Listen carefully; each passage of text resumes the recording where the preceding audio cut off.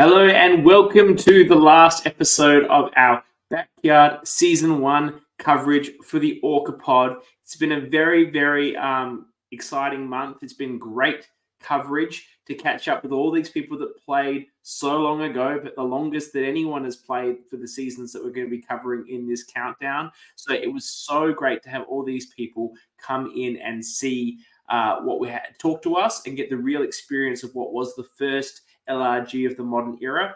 Obviously, it's not over yet. We've got the awards tonight and then a fantastic, can't wait to catch up with Kyle and Bryan and just flagging what we're going to be doing for next month. As I've been talking about this season, we will be covering the first season of Canberra Survivor. So Survivor Canberra Season 1 will be the one. You still got maybe a week and a bit before we start the first wrap-up coverage, so get binging.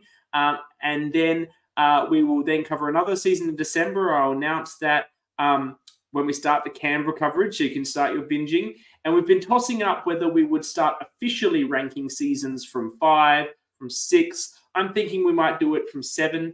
Start the fresh year from January. We'll start the official rank down that we'll be doing 7 to 1 as you voted by you. But that's for the future. Tonight, we've got the awards and we have the catch up with Kyle and Bryan. Now, for those that watched the coverage we did for Melbourne Season 1, Annabel, the fantastic Annabel, joined me for the awards. She is having some technical Wi-Fi issues, unfortunately. And I think it's just a bit boring for me to do the awards by myself, as in because I already know the answer. So it's good to get people's feedback on who they think might have won the award before I give the official result. So I'm going to bring in Kyle and Bryan early. This is a bit like they weren't expecting this. They're still adjusting their camera. I'm going to bring them early and we'll do the awards with them, and then we'll get into the chat with them about the season. So without further ado, I'm going to welcome in Kyle and Bryan. Welcome. Hello. Surprised us so bad. We're like, oh, we're on.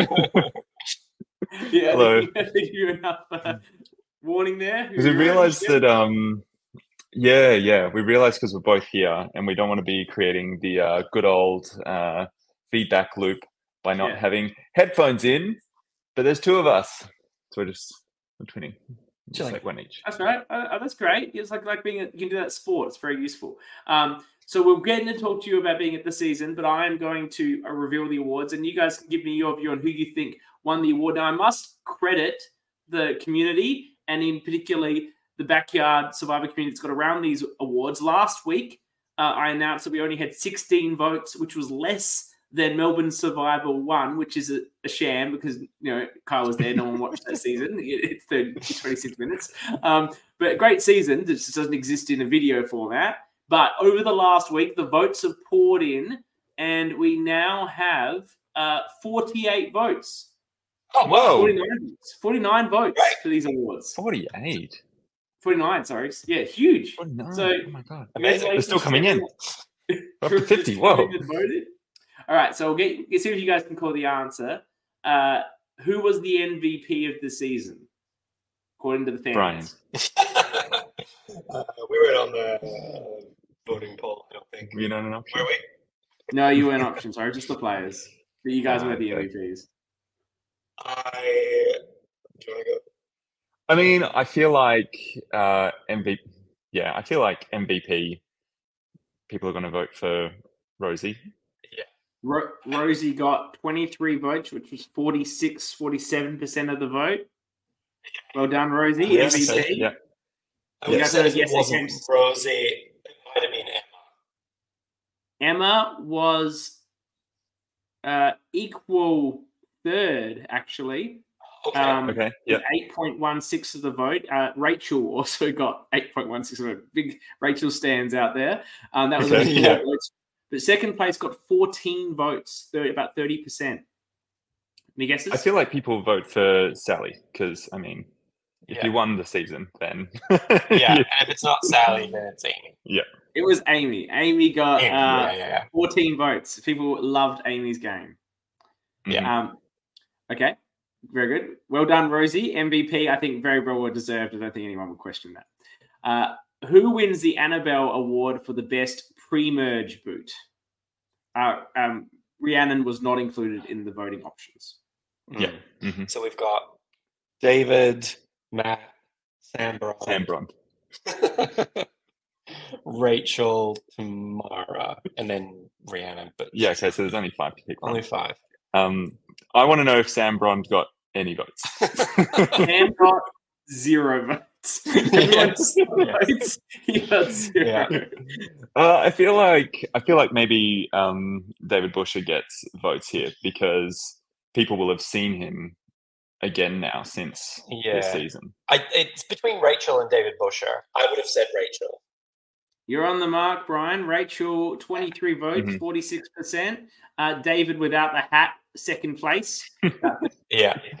14 votes. And in third place was Tamara with 14%. Oh, thanks, Tamara. Well done. We'll let Tamara know. She'll have that. And sorry for you, Matt Mahoney. And yes. Which one-time player would you like to see play again? So it's the whole cast minus Calvin, basically, and David without the hat. Right. Yeah. I think it goes to Rosie again. On this, Rosie is second, 13 votes, 26%. Okay. Emma? Emma, third place, 8 votes, 16%. Okay. Is Amy first? Then it's Amy. Amy, 17 people, 34% want to see Amy play again. Yeah. She doesn't seem that keen from when we've spoken to her to play again. So you're going to have to... Amy, the fans want to see you again. Just makes people want you more. Yeah. Don't say no. Okay. Is this season too low, as in it should have been in the top 5 or 6, or is it just right to be in the bottom grouping of seasons? I think this is what people voted. I think people said it's just right where it is. You got about 68% said it was just right. So there's 16 people. Maybe they were the 16 people of the season said that it should be right. Awesome. On a scale of 1 to 11, 1 being the best, where would you rank Sally's game compared to that of the other 10 LRG winners? And so then I can compare this to the ranking that Toby got as well. Right. Okay. I've got no idea what people would base this off of. I would suspect that Sally's a great winner. I would suspect that she comes under Toby, potentially. What did Toby get in this? Toby got 6.33 out of 11. Out of 11, that's right? Okay. That was the average number that he was given. Okay, yeah. Where 1 is the best. Yeah. Yeah. Okay.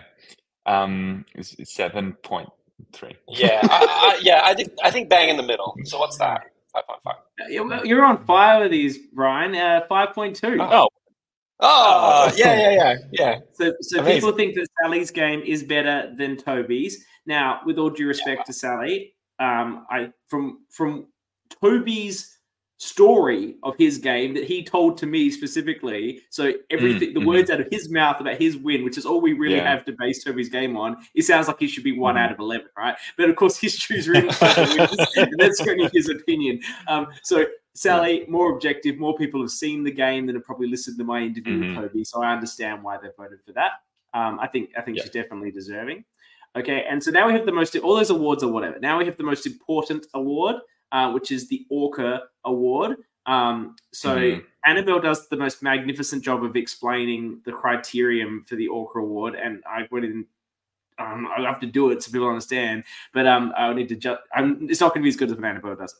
But the idea of the award is to be very, very who is self-interested, narcissistic,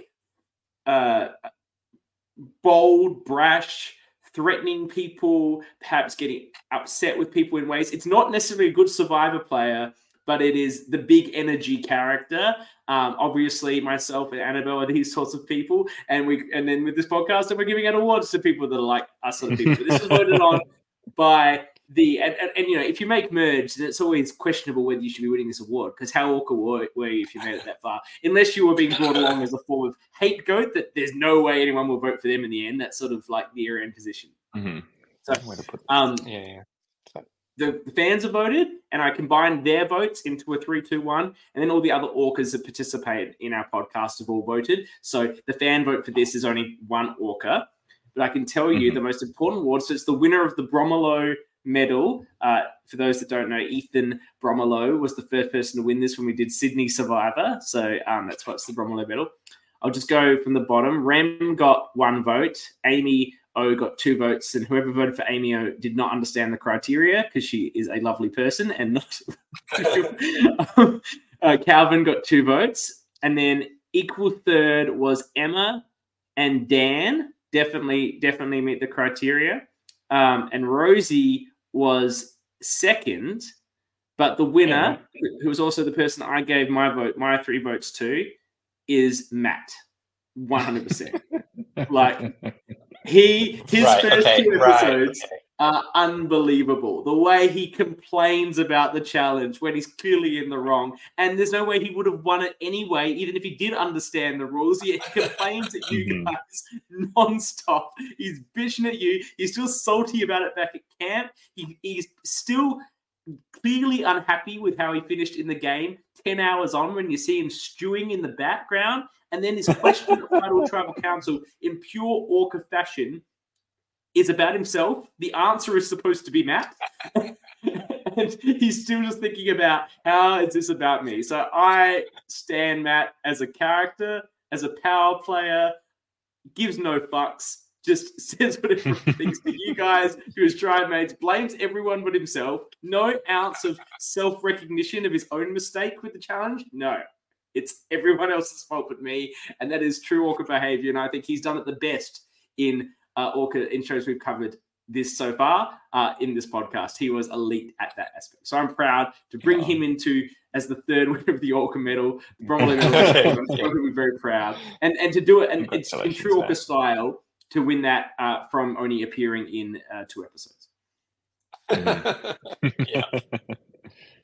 All right, so that's the awards out of the way. So good to have you here. I want to hear, because everyone says, all the other people, the creators, the hosts, how did you get into this? Oh, I saw Backyard, I saw Melbourne, I was inspired, I want to do it myself. Well, you guys were first. What made you think this would be possible?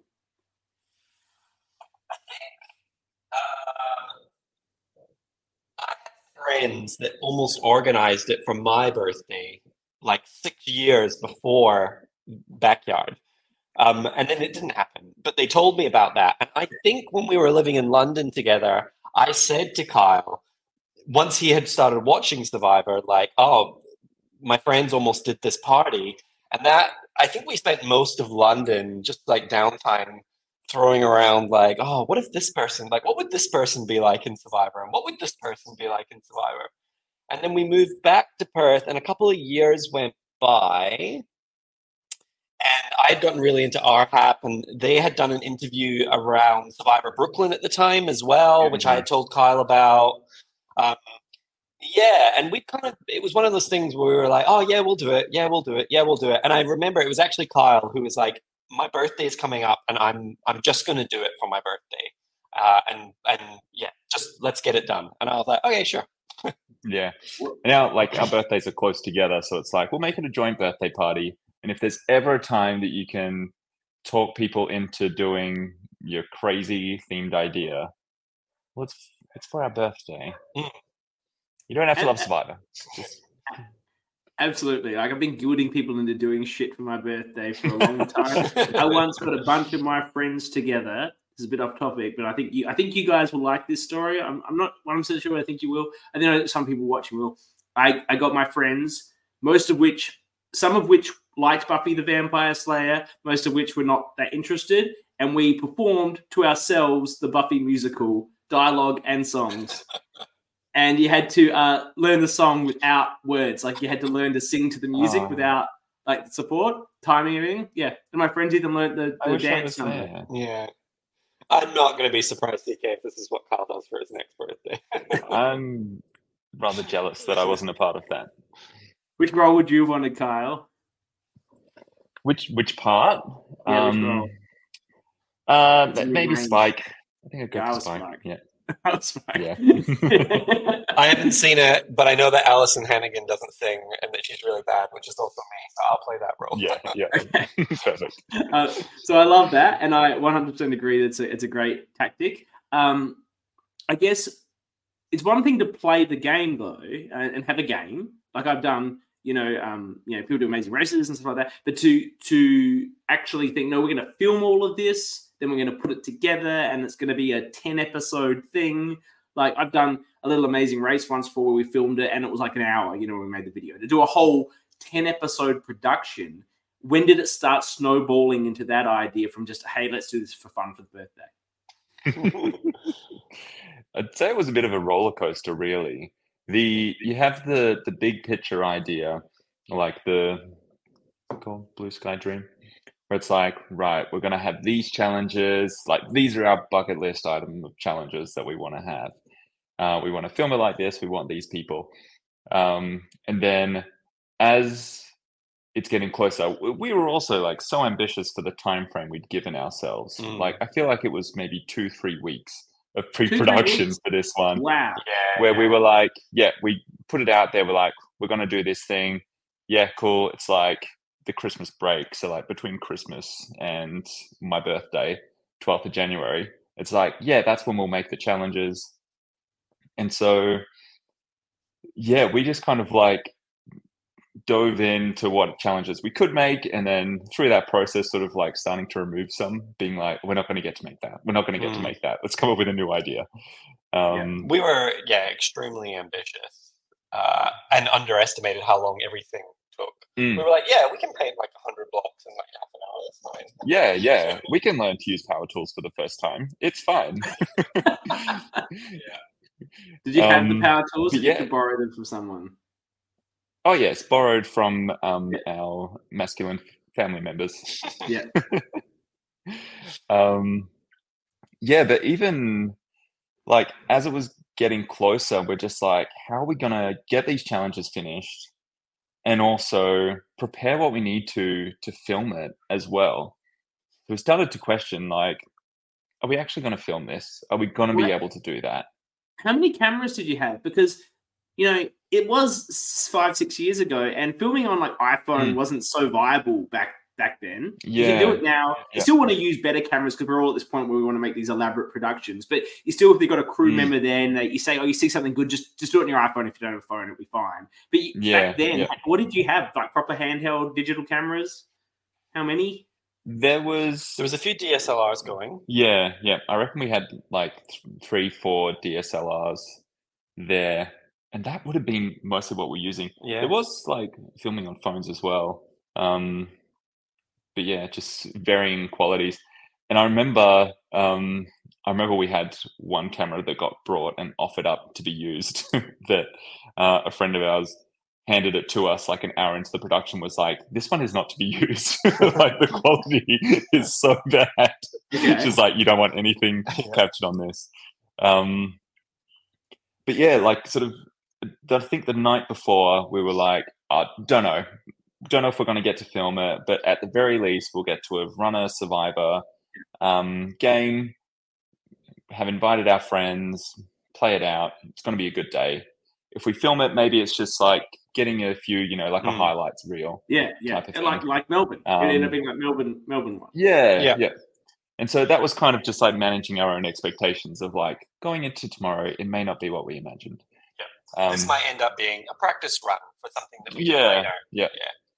And then a friend of ours, Genevieve Cooper, who like works professionally in videography, turned up, and we'd asked her like, would you be able to come and help us with this? And she's like, yeah, no worries. But she rocked up the night before, like with her camera, with some lights, and we were like, okay, Jen's here, and she's brought some actual filming stuff, so I guess we're filming it. And you're like, lights. We didn't even think about lights. Like it would have gone turned dark. Yeah, it was definitely like a moment of like, oh, this is actually happening. This is real. Yeah, like it's not just just hanging out with friends. Like it's definitely a production. Yeah. Did she have microphones as well? Because the audio is quite good. Yeah, so that's just from the camera. That's just because it's in a closed-in back backyard, so there wasn't. Yeah. It was so hot, and there wasn't that much wind, Mm. and it was such an enclosed space. We could get up close. Yeah, so Yeah. no mics. We were surprised actually because we like recently rewatched it for the first time probably since 2018. Recently just to prepare to come on and chat about it. And we were nervous about what we were going to watch, sort of going back to season 1, like, oh, what's the quality going to be like? And when we edited it, like we didn't know much about video editing and You were learning mixing editing sound when you did it? and all of that. Yeah, you Literally. learned editing. Yeah. Yeah. And so, yeah, we were kind of surprised watching it of like, oh no, you can hear what people are saying. It's not as bad as we thought it was going to be. Yeah, well, that's an interesting thing. Like, because now so you've done this so many more times in a production and editing sense. I remember the first things that I sort of edited. Very much you're learning as you go. You sort of do it and then go, can I do this? And you have to Google, how do I do this in Premiere Pro? And that's what you're using. And then you're like, okay, now. And some of those programs like Premiere, which I used to use like a simpler form. And then when I was helping do some of Melbourne's editing, they're like, I got to use Premiere. I'm like, this is like really complicated stuff. Particularly when you haven't had the like learnings for it. But I thought the editing was really well done, both in the production sense and the storytelling, which I think is the other aspect that can sometimes take time to learn. How long did you spend editing the season once you'd finished? Honestly, like 6 weeks, which is crazy. Wow. It takes if we're doing it full time, like 9 months to edit a season, like full time in amongst other things. But it takes about 9 months to edit a season now. So thinking that we held the viewing party 6 weeks after the event is crazy to think about. Yeah. And both of us went on a 2-week holiday in that 6 weeks. Yeah. Like I was away for 2 weeks, then Brian was away for 2 weeks. We were back together for 2 weeks and we had the viewing party. That was the time frame. Yeah. But we were also so excited because we didn't know if it would work out. So when we're watching the footage and we're like, holy crap, this has actually worked out.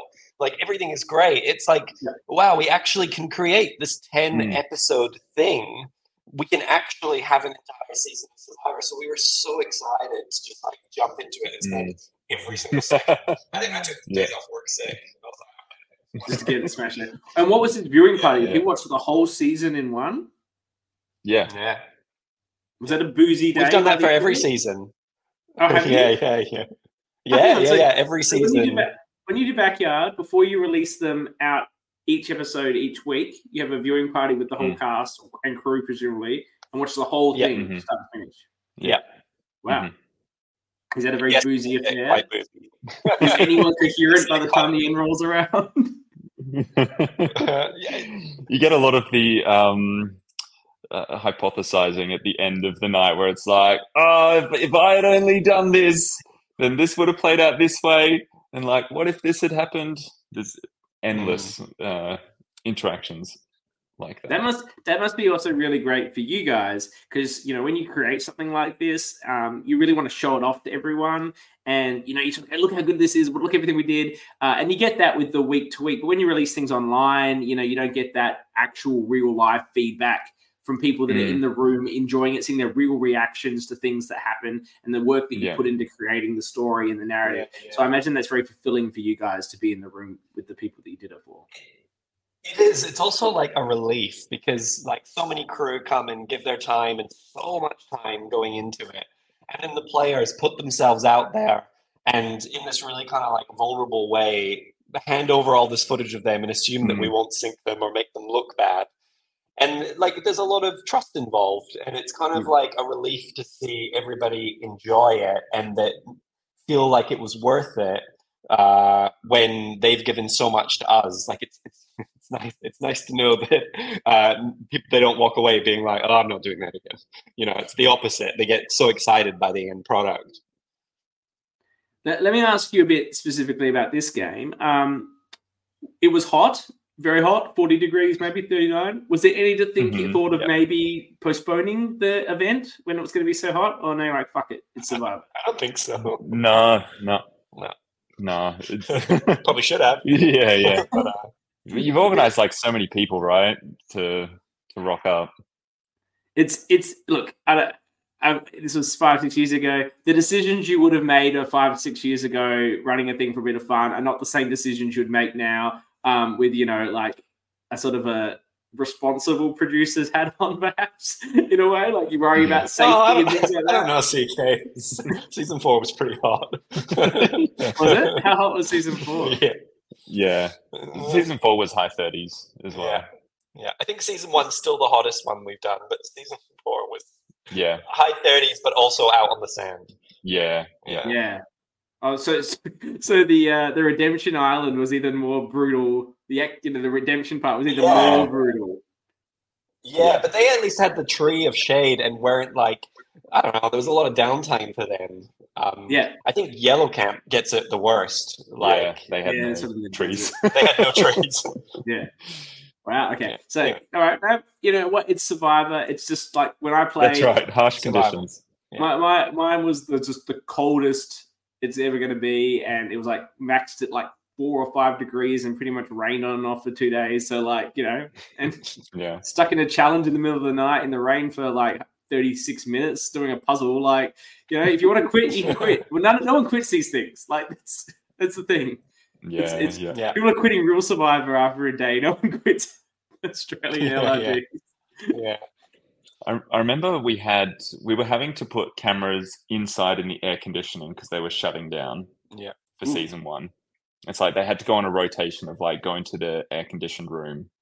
And I think the players as well were keen for their confessionals because that was inside. So that like random backdrop that they do their confessionals in front of. The house was being renovated. So that was just like the ground was sand. It was like a renovated bathroom after everything had been removed. So they were just like sitting on sand, but inside the house in front of that backdrop. We understand the worst place to do a confessional, which I think only applied for the first 2 episodes, was in someone's van. Yeah. Oh my god, I love watching that van. Once we realized that we had to have confessionals in a van, I was the one that was responsible for like decorating it with the leaves, and then just like watching them slowly die across the season is hilarious to watch. I love it. I love the thought that like, this van by itself isn't doing it enough. Like we better deck it out. Like it's so embarrassing.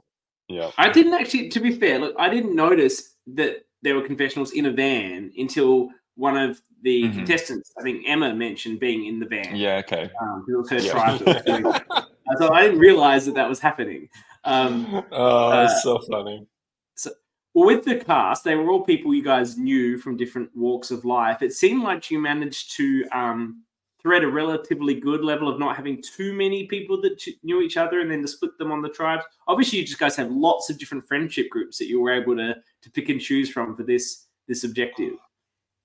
Was there anyone in there, anyone that you wanted to play that didn't get to play that maybe came back another time? Mm-hmm. Yep. So Sarah, who ends up playing in season 2, she was on the cast. And then something happened with her leg, I think. She ended up in hospital the night before. Yeah, so she ends up in hospital. She's Emma's replacement. She's the one that Emma comes in for. Yes. That's right, yeah. And then, it was wild as well, because like Sarah was in hospital in the morning, couldn't come, but does rock up later in the day to watch it play out. Like you'll notice that when the votes are when people are going up to vote, I'm never sitting at tribal council because I'm the one that would like run and film the votes. Yeah. And I always remember at the end of the day, Sarah was there and she was holding the light up on the voting table. And as people, I remember like someone left to go around the corner and Sarah was like, "This is so cool. Please do it again so I can actually play next time." And so it was cool to see her like actually then go on to play in season 2 as well. Sarah was the one with long black hair, is that right? Am I getting right? Who's Sarah? Blonde hair. Blonde hair starts on the green tribe. Green. Is on green with John and Jess and Tristan. Don't want to spoil it, but she gets pretty far. Yeah, no, she's the one that doesn't know much about Survivor, right? Is that right? Am I wrong? Yeah, she doesn't know much. I don't think. I need to rewatch it because it's one of my favorite seasons, to be honest, of all the shows. Yeah. I've said this before. It's an incredible like this. I must say this is an incredible first season. Look, you do your best from a storytelling perspective with what is a natural begonning, but you manage to somehow get us to still root for those Reds. Like that's what's really crafted really well in the narrative. You want the Reds to do well, even though they're just begonging the other people. I think it's an element of they come across, for the most part, as a bit of an underdog tribe to start, then succeed in spite of that. Then they get swapped in a way that, yes, it puts two people to the absolute slaughter, but they're not going to win challenges. And then those two people go, and then they have to win a challenge, which they do. So they have it's a really strong underdog narrative, even though they're never actually underdogs. That you did in a masterful way of crafting as a narrative, as was from my personal opinion. And then you saw, and then you got the fallen sort of moment for Rosie, who everyone, if you're a Survivor fan, will be rooting for to win because she's playing such a strong game. I really enjoy it. Yeah. I think also there are 5 very likable people. Yeah. Like in real life, which I think makes them easy to root for as well. They're also like 5 very different people. They all have kind of very different personalities, but a lot of them are like bringing the funny zinger confessionals. And then you've got like Rosie as well, who like is also doing that, but then like playing the like really strategic game. And then it's just I think they're just like 5 really easy people to like and watch. I agree, and I agree with them in different. In a lot of ways, very likable in different ways, and seeing everyone loves it when a team of like different people come together and use their individual skills. It's like a Captain Planet moment with that group, and everyone enjoys that sort of, part of a story. Like it's a common trope and it's common for a reason. And when it works out in something like this, it's particularly enjoyable in a reality TV sense. I want to ask about something that has been bugging me for a bit on the watch. And like these are the sort of production decisions that people make when you're doing these for the first time, and later on you go, probably shouldn't have done it that way. What were the actual rules around hunting in these eskies for the clues? Because some people, it seemed like they were reaching with not looking, but then later on, Rosie's just in there, like, rummaging through it. Yeah. I mean, the goal for us was to be discreet about it. So the instruction was the same for everybody.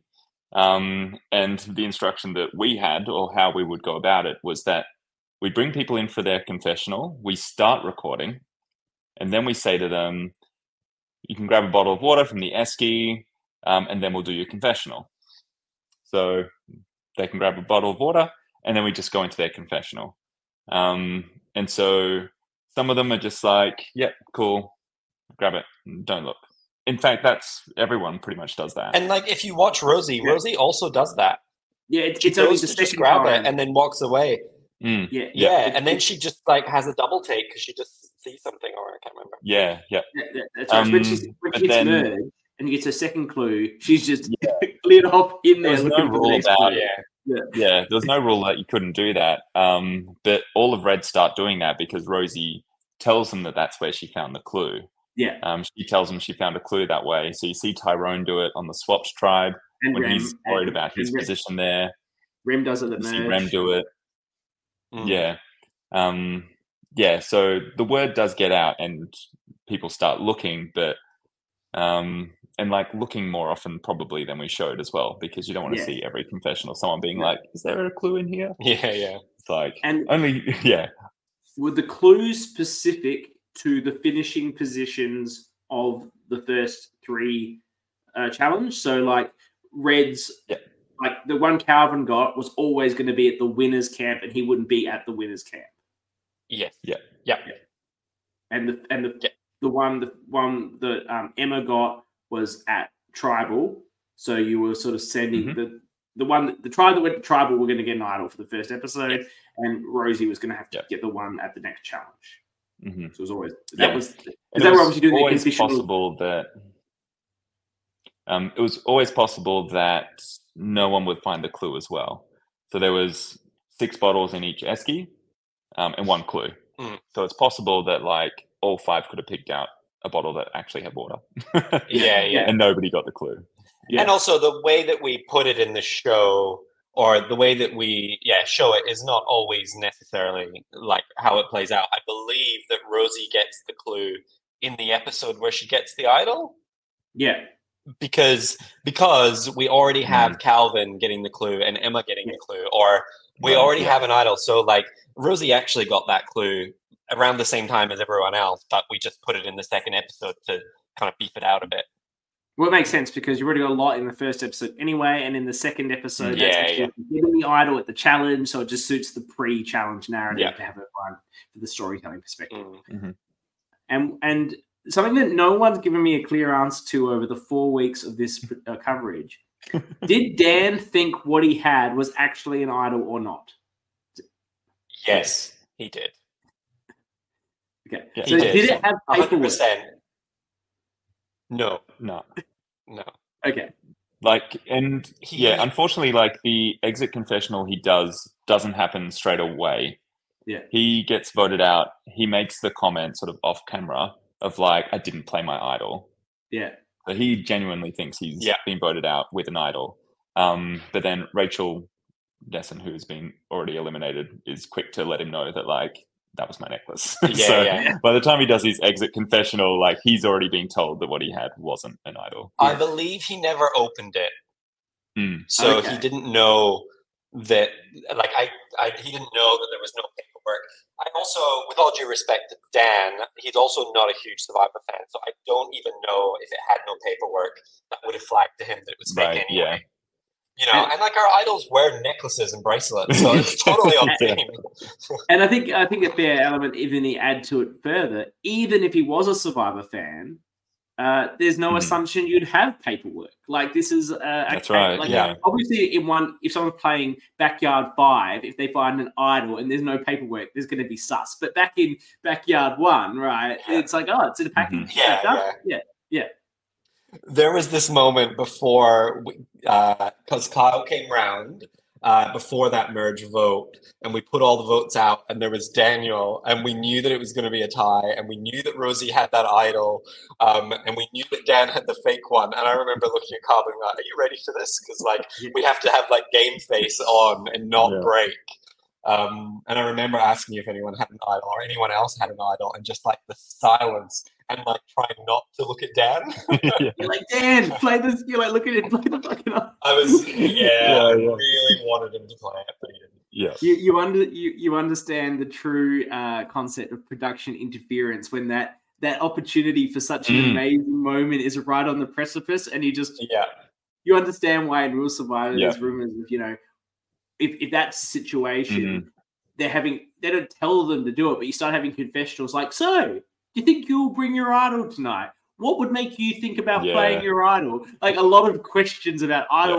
So it puts them in their head. And obviously you don't have the opportunity for that to set him up. But he had every piece of information possible to know to play that idol. It's unbelievable that he didn't in that circumstance. Yeah, he assumed they were voting for him. And correct. Correctly assumed. Why not play it? Yeah. And I don't think he had any information to suspect that he had successfully swayed anyone either. No. You know? Like, I don't think anybody went in there thinking it wouldn't be a tie. The only real question was, would Rosie play it on the correct person that they voted for? And I think Rosie also does the right thing. Like, Rem is the probably more obvious target, physically, but also I don't know if it comes across on the show as much because maybe we just didn't have the content, but like Rem was really like right next to Rosie a lot of the time. And like Rem was pretty smitten with Rosie. Rem was because he keeps calling her Rose. He was pretty smitten with Rosie. So I think and they make the right decision by not playing it on voting for Amy. And you know, the only thing that Rosie can look to do is like Rem's this obvious one. He's betrayed them, whatever. He's a threat. Like, yes, she could try. The other option is try and pick between Tyrone, Sally, and Amy, but really that's an impossible choice because you just it's like trying to pick pick a card. Like they could do it on any of them. There's no reason to do one or the other, like over the other. So you'd have to fluke it.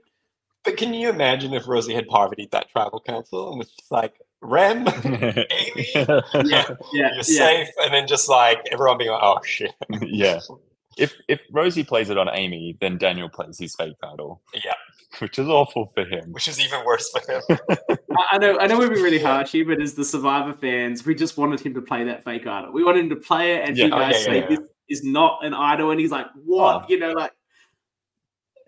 This is something as well where, like, for us not knowing what to expect going into the day, like, when we found this out and, like, telling each other, I think you might have told me of, like, are you aware that there's a fake idol? And it's like, what? Yeah. Like, people have incorporated fake idols already at this point. Great.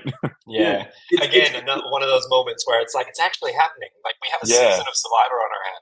Yeah, it's been made. It's been found. It's been found without anyone else seeing he's found it. So he's really chuffed with himself because he did it in front of everybody. He's living high, and he needs that idol. He's going to use it and merge. Like it's amazing. Like that's what you dream of when you're putting these things together. You know, these players can tell their own story. And you know, if we're talking about big moves, I was talking with Kyle, I think on chat or after his interview we did with Melbourne, where Calvin's, you know, misplays that I've talked about on this show and this coverage previously. But I don't accept his Rhiannon wanted to go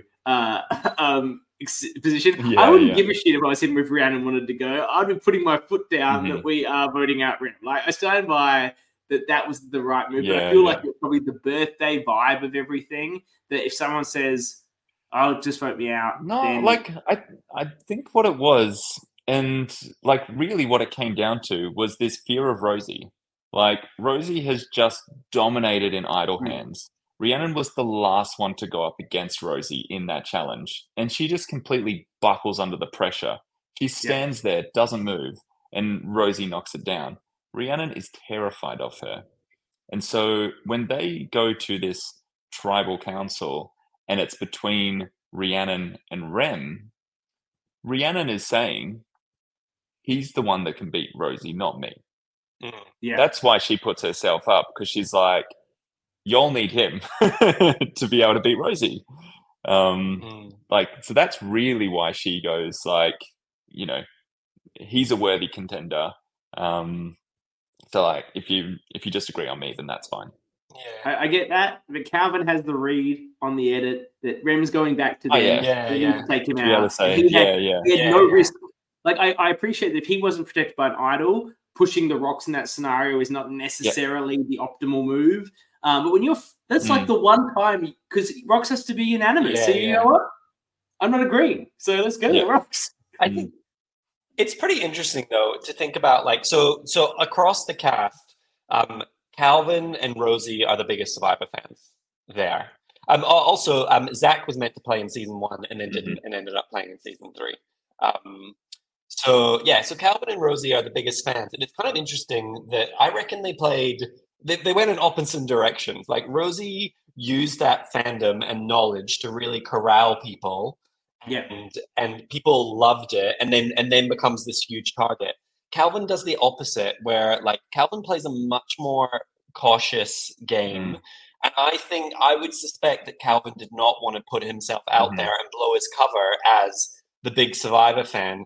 Yeah, and particularly when, you know, Calvin's gone on to play much bolder, bigger games than he did on Backyard. I think this one, he thought, I could be speaking for him, but he thought, like, lay low, don't make waves. Now is not the time. No, that's what he said in the interview. And then, you know, as a big personality wants to play a big game, he regrets those moves, and I fully get it. Like, the first time you play, you just even no matter how big of a person or character you want to be, big of a player, you want to make that merge. You want to have the whole experience, so you get scared. Whereas you can tell in Melbourne too, he's like, I don't give a shit. I'm just going to play as big as I want, and what will happen will happen. You know, and I'm sure, you know, he finds that game more fulfilling to watch back than this game because he left it all out on the field, right?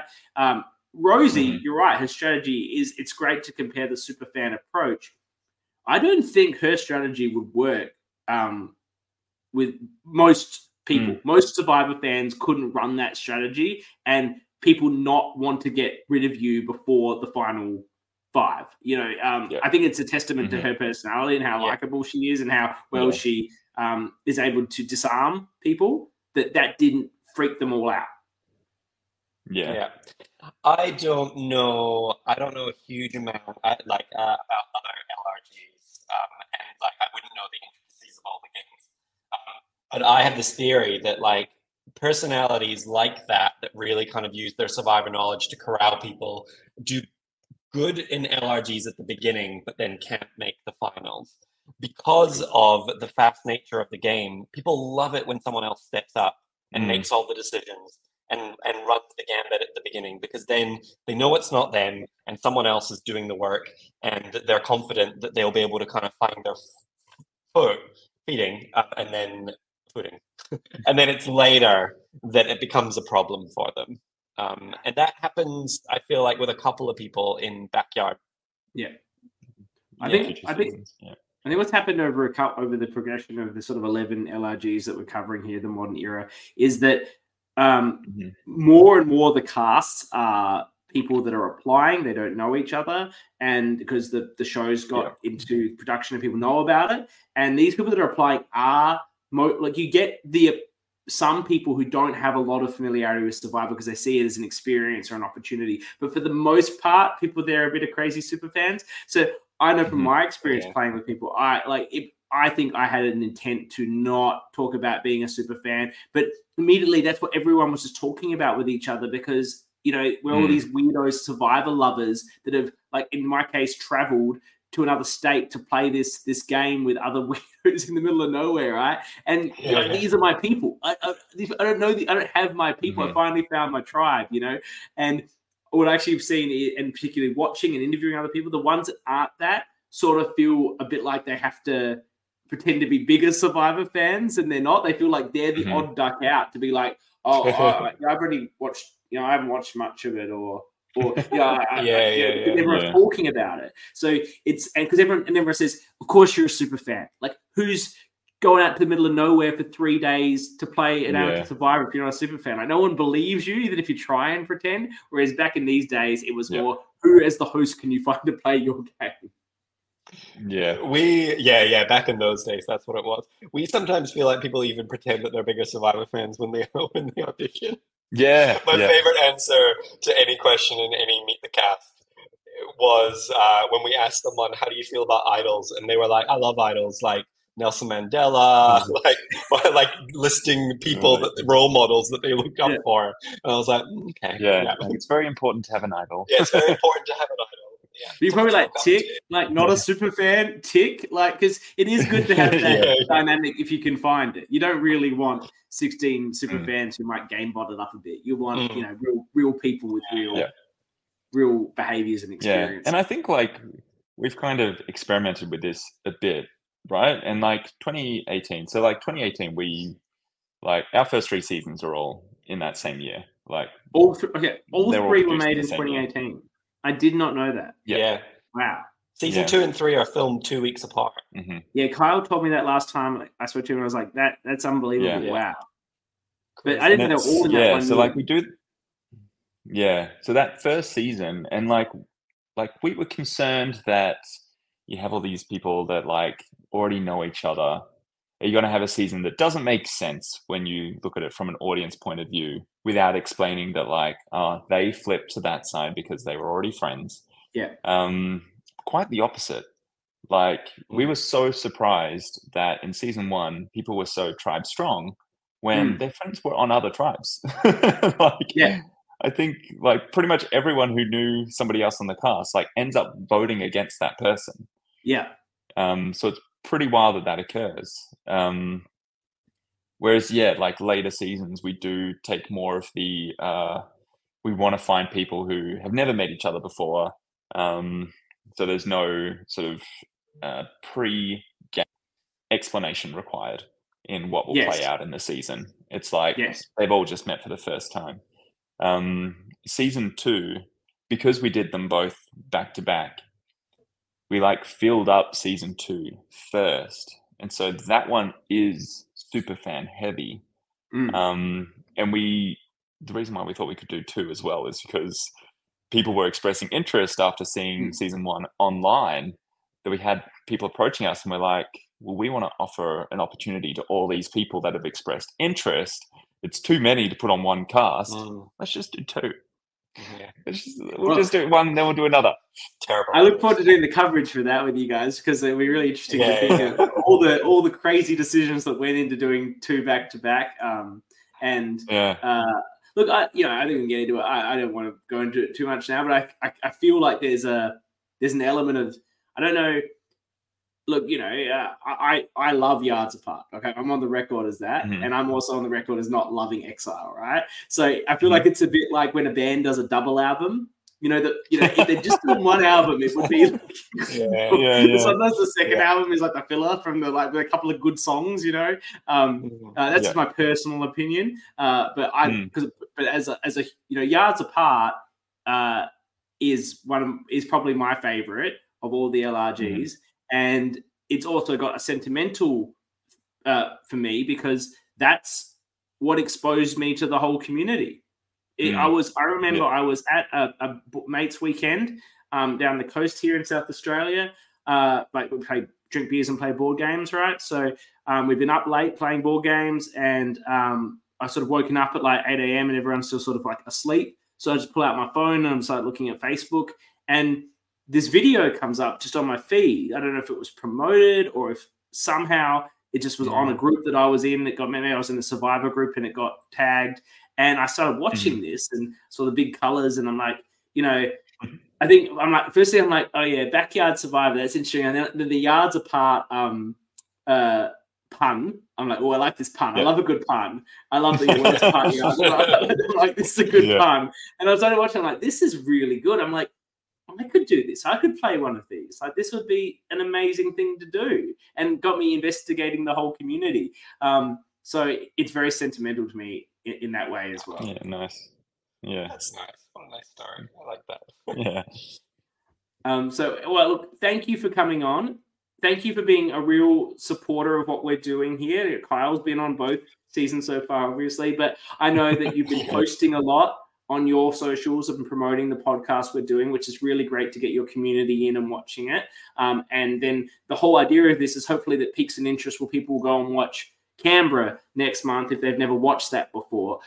And I like the opportunity to be able to get these people that played seasons where there wasn't a lot of this external coverage, whether it's done by the program themselves or done externally. You didn't have the opportunity to be interviewed and talk about your game and have people talk about your game. So I'm sort of trying to give that opportunity to everyone that missed out on that because you played a while ago.